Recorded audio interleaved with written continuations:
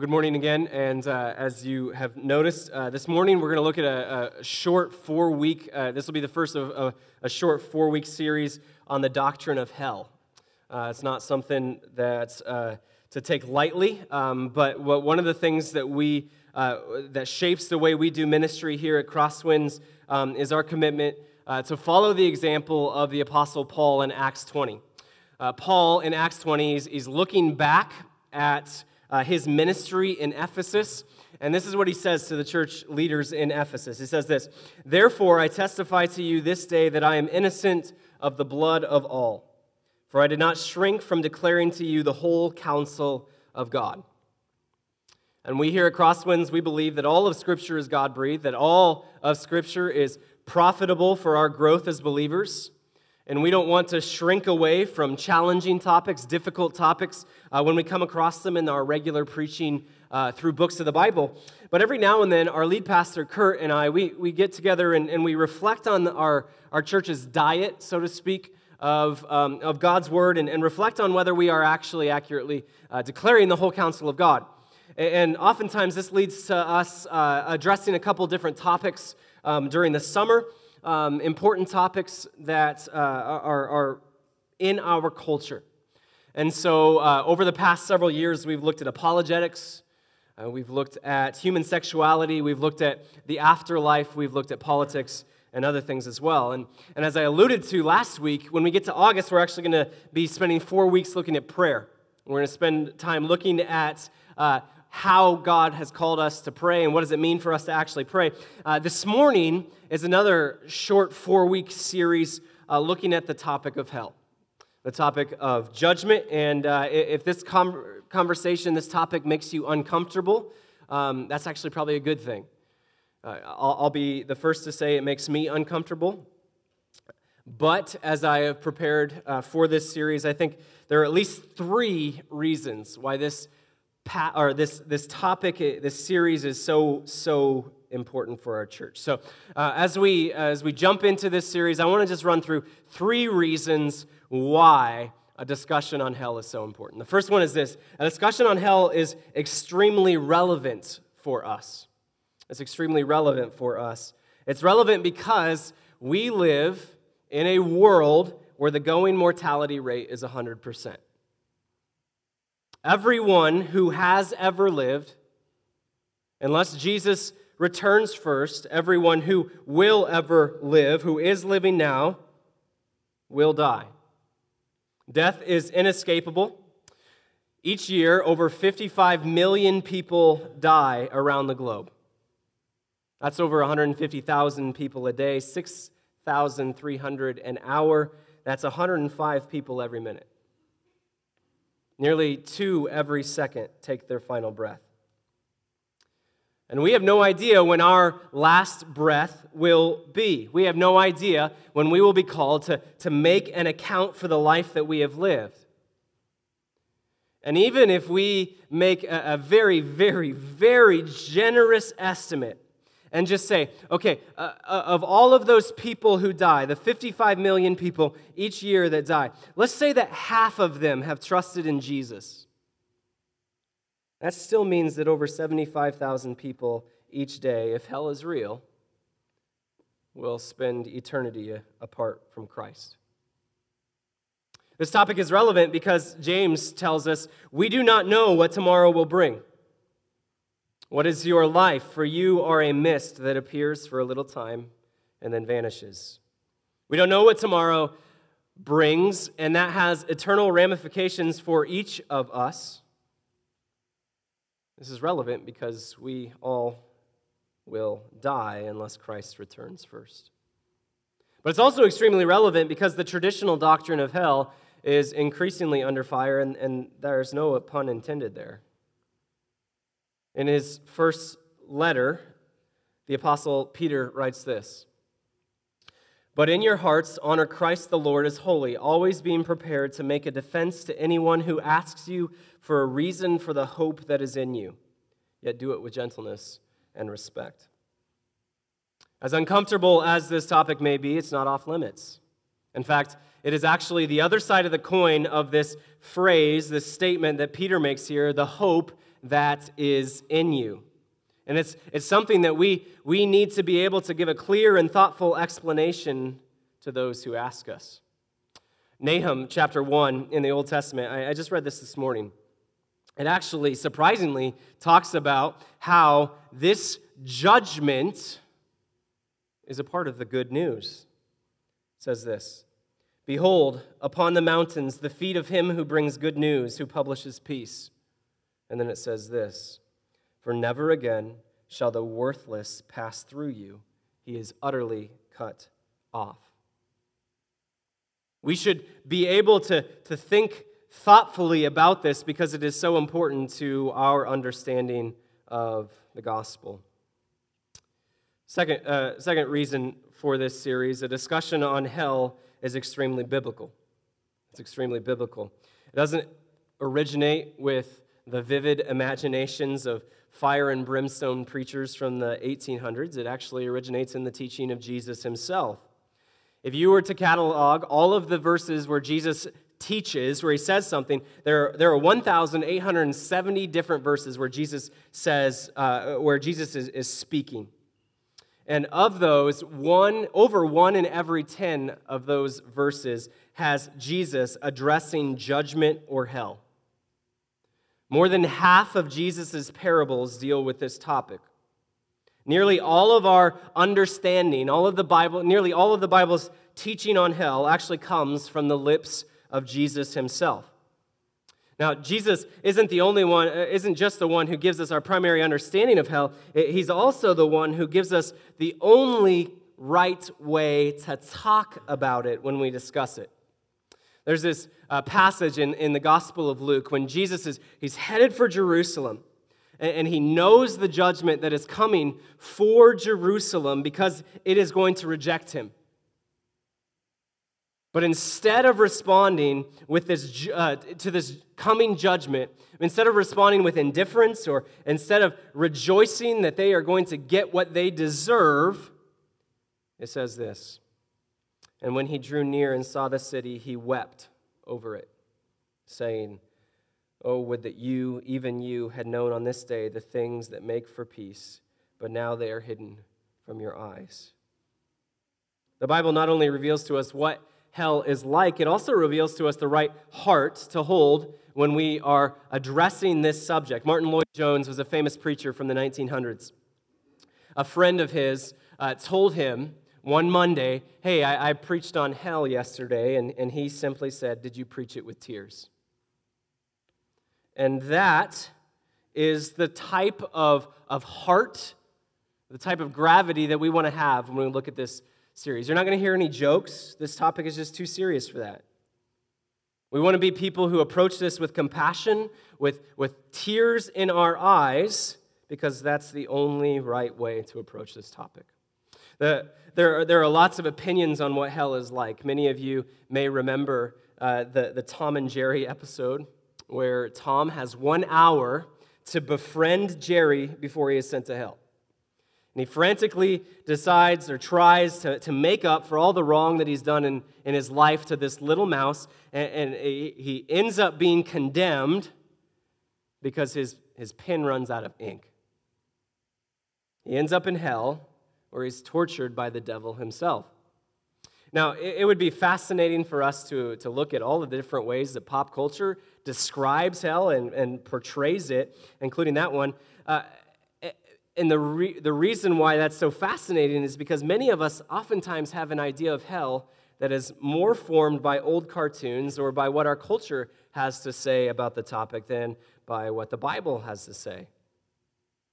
Our culture portrays hell as a place where Satan reigns, and yet the Bible tells us God is the one who reigns. That Satan is in chains. And if we want to be faithful to our commitment to Scripture, we have to know what Scripture truly says, including on uncomfortable topics such as this one. And one final reason, a discussion on hell is actually central to God's character. It's central to God's character. Let me explain that. Any discussion that we have on hell ultimately is making a statement about who God is and what God is like. So questions concerning the legitimacy of hell are actually, in reality, they're questions concerning God's character. What is God really like? Could God really condemn people to hell? Or have we just missed the boat? Or if hell is real, is God actually too powerless to stop it? Are his hands tied? And how we answer these different questions on hell actually ultimately makes a very important statement about what we believe God himself is like. So let's explore this even further. Today, no surprise that our cultural climate sees the traditional doctrine of hell as something that's just absolutely untenable. It's morally offensive to many people. How could God really condemn people to eternity apart from him?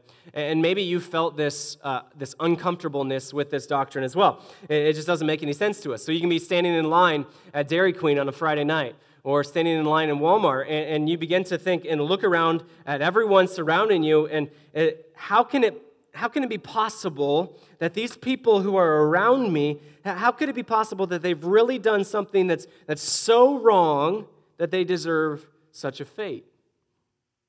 It doesn't line up with what we believe about God. We sing songs that declare that God is good. We radically confess that God is love. So how on earth can we reconcile this biblical notion of an eternal conscious punishment in hell with our understanding that God is love?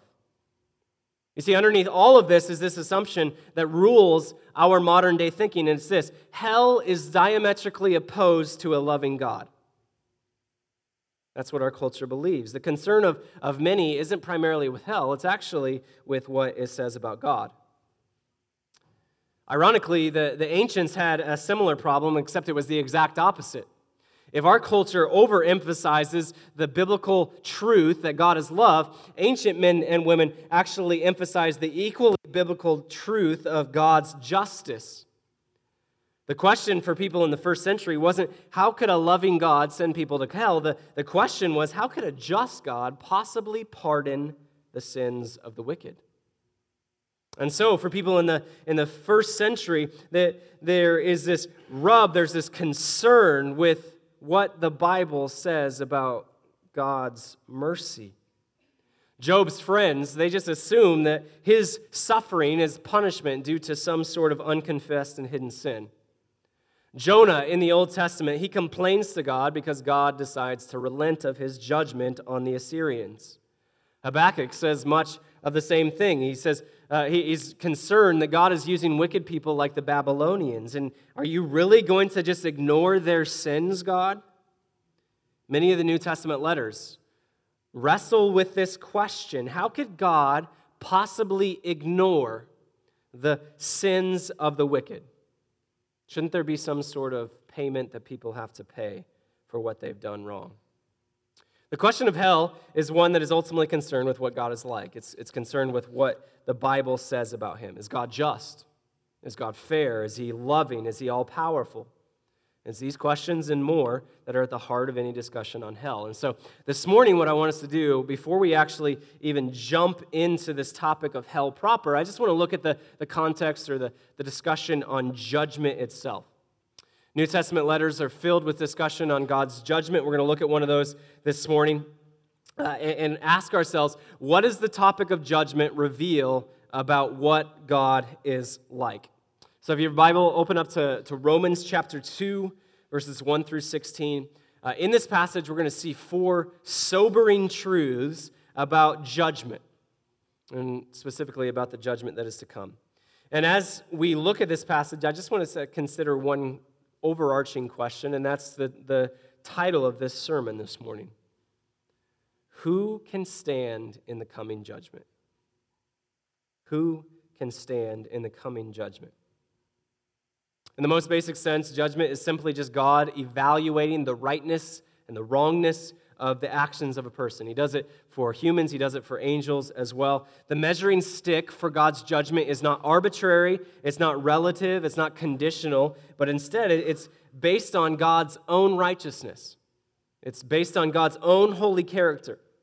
The Bible assures us that God is the great judge of the entire earth, and God is fully committed to doing what is right. And throughout the Bible, there's this rock-solid confidence in that truth. I can trust God to do what is right. That's actually exactly what Abraham says in Genesis chapter 18. In the context of judgment, it says this, "Far be it from you to do such a thing, to put the righteous to death with the wicked, so that the righteous fare as the wicked. Far be that from you. Shall not the judge of all the earth do what is just or right?" God brings judgment upon the wicked, sometimes in this life and also in the age to come. And as our passage from Romans makes clear, God has appointed a day where He is going to bring judgment upon all people for all of the wicked things that they have done. If you've ever been wronged, you've ever been hurt by another person, if it ever appears that someone has gotten away with something, God's judgment on display in the New Testament reminds us that no one ever truly gets away with things. So what does Romans chapter 2 tell us about God's judgment? Let's consider these 4 truths. The first one is this: God's judgments are always true. God's judgments are always true. Verses 1 through 3. "Therefore you have no excuse, O man, every one of you who judges. For in passing judgment on another, you condemn yourself, because you, the judge, practice the very same things. We know that the judgment of God rightly falls on those who practice such things. Do you suppose, O man, you who judge those who practice such things and yet do them yourself, that you will escape the judgment of God?" God's judgments are always based on the truth, the whole truth, and nothing but the truth. This is perhaps clearer in the NIV translation of verse 2, where it's a little more literal. It says this: "Now we know that God's judgment against those who do such things is based on the truth." When judgment comes, we can be confident that it will be done according to the truth. If you have been slandered, if you have been lied against, if you've been misrepresented, if you have been the victim of character assassination, rest assured, even though others may be fooled, God is not fooled. When judgment comes, it will be done in perfect truth. God sees through our smoke screens. He sees through our weak justifications. He understands the depths and the motives of our hearts. And on that day, everything will be made abundantly clear. Nothing will be debatable. God's judgment here is always in truth. Notice how it says in this verse, "Now we know that God's judgment against those who do such things is based on the truth." What is the such things that Paul has in mind here? The answer is found in the previous chapter. Romans 1, 18 through 32 describes that the wrath of God is coming upon humanity because of the things that they have done. And in this context, he lists 3 exchanges that humanity has made. If you look at the first verse of Romans chapter 2, it tells us that all of us are guilty of these exchanges. 3 great exchanges, starting Romans 1, verse 23. "And they exchanged the glory of the immortal God for images resembling mortal man and birds and animals and creeping things." Humanity, all of humanity, has exchanged the worship of God for the worship of idols. All of us were created to worship God, but instead we chose to worship created things rather than the Creator. Romans 2 reminds us that we're not fooling God. If we worship money, we can convince others that we're just being wise or good stewards, but God's not fooled. God knows the truth. If we worship ourselves, then we may convince others that we're just concerned with good, proper self-care, but God's not fooled. If we worship our children, we may convince others that we're just being a family man, but God is not fooled. He sees and knows that we exchange the worship of God for the worship of smaller, lesser things, for idols. Second exchange, verse 25. "Because they exchanged the truth about God for a lie, and worshiped and served the creature rather than the Creator, who is blessed forever. Amen. The first exchange that humanity has made in the rebellion against God is this worship. Instead of worshiping God, they now worship idols, mentioned here in this verse again.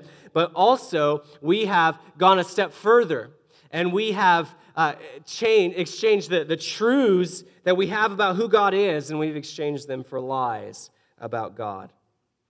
This has been summed up, actually rather succinctly, for centuries in a relatively quippy statement. God created man in his image, and man, being a gentleman, has returned the favor ever since. We see this all the time today. When someone encounters a particularly challenging or uncomfortable piece of God's character, they will say something like, I can't believe in a God who blank. Or, that's not the God that I worship. We oftentimes treat God's attributes as a grocery store. We pick and choose which ones that we prefer in order to make him into our image, in order to make him more palpable. And in doing so, we create this God who is not at all God, but is instead actually a lie. Romans 2 reminds us that we are not fooling God. We may deceive ourselves into believing the lies that we believe about God, but we're not deceiving him. Even more sobering, we're reminded that all of us are guilty of this in some capacity. Each of us, oftentimes in ways that we may not even realize, have accepted lies about God that make him more palpable to us, more easy for us to stomach. But God's judgments are always true. He will not be fooled. The third exchange is found in verse 26. For this reason, God gave them up to dishonorable passions, for their women exchanged natural relations for those that are contrary to nature. Oftentimes, when we read this passage, we can get caught up in what it says about sexuality, and it is very clear here. But I think that if we focus so much on that, we miss the broader points of what Paul is trying to tell us. All of us, in one degree, have exchanged these honorable passions, this honorable way of living, for dishonorable passions or a wicked way of living. All of us have exchanged holy living for wicked living. We know the good that we are supposed to do, but we silence that inner voice. We know what we're supposed to do, but instead we just say, maybe tomorrow. Or, you know what, God will understand. Or you know what, God's going to forgive me anyway. Or, well, at least I'm not like them. Or say something like, well, everyone has got issues. God gives us countless opportunities to act like him each and every day, and we pass up on most of them. Jerry Bridges once wrote this: holiness of character is developed one choice at a time as we choose to act in righteousness in each and every situation and circumstance we encounter during the day. Romans 2 reminds us that God will not be fooled. Our excuses on that day will be found hollow and feeble as they truly are in God's sight. Our laziness is going to be all the more damnable on that day. Our hearts will be exposed to the truth that they cannot bear to stand. When we stand before what we were created to be like, we will see just how far we have fallen short. Romans 2 reminds us that these exchanges, the worship of God for idols, this exchange of truth about God for lies, holy living for wicked living, is not just describing people that are out there. Romans 2 reminds us that it is a mirror, that these are things that are true of each of us, that each of us is an idolater, that each of us is a liar, that each of us is a wicked one. God's judgments are always true, and oftentimes that's terrifying news. Our final three truths, much quicker, they just build on and reinforce this first one. The second truth is found in verses 4 and 5. Do you presume on the riches of his kindness and forbearance and patience, not knowing that God's kindness is meant to lead you to repentance? But because of your hard and impenitent heart, you are storing up wrath for yourself on the day of wrath when God's righteous judgment will be revealed. If we let the first truth of the horror that awaits us truly sink in, we're probably left clinging to this hope of mercy. But here we see a second truth in judgment, and it's this: mercy alone will not stay God's hand. Mercy alone will not stay God's hand. 2003, there's a poll here in the United States that actually revealed a relatively troubling statistic, although not all that unsurprising. 64% of the population believes that they will go to heaven when they die, and less than 1% believes that they will go to hell. Now, most people are not going to say that I am going to hell if they truly believe in a hell. But this stands in sharp contrast to Jesus' words when he says this in Matthew 7, "Enter by the narrow gate, for the gate is wide and the way is easy that leads to destruction, and those who enter by it are many. For the gate is narrow and the way is hard that leads to life, and those who find it are few." We live in a culture that believes that heaven is our inherent right as humans.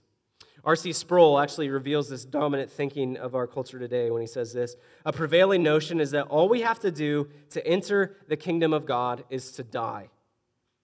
God is viewed as being so loving that he doesn't really care too much if we don't keep his law. The law is there to guide us, but if we stumble and fall, our celestial grandfather will just wink and say, 'Well, boys will be boys.'" Our culture is filled with those who presume upon the riches of his kindness and forbearance and patience.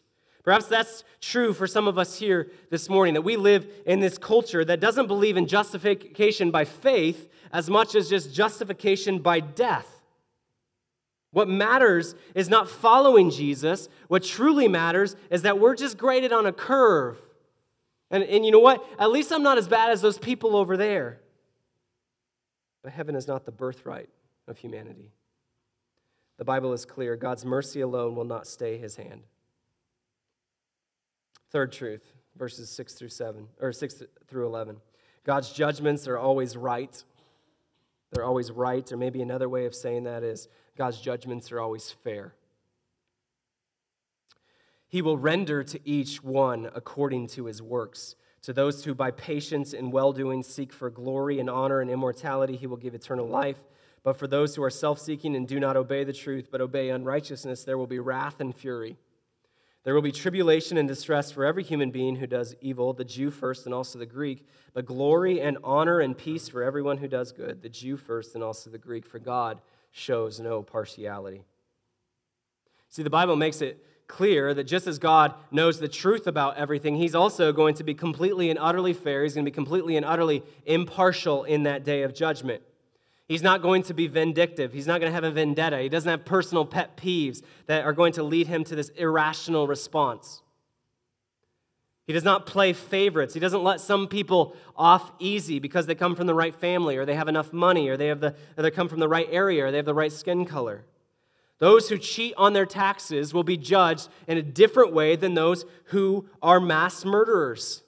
God is fair. God is just. He knows the truth. He is the ultimate source of right and wrong. He is the defender of the innocent and of the oppressed. And if you have ever been wronged, if you have ever been someone who is heartbroken by the ills of our society, you can rest utterly confident that God is fair, that his judgments are always right, that he will not extend his arm beyond the perfectly just measure of justice.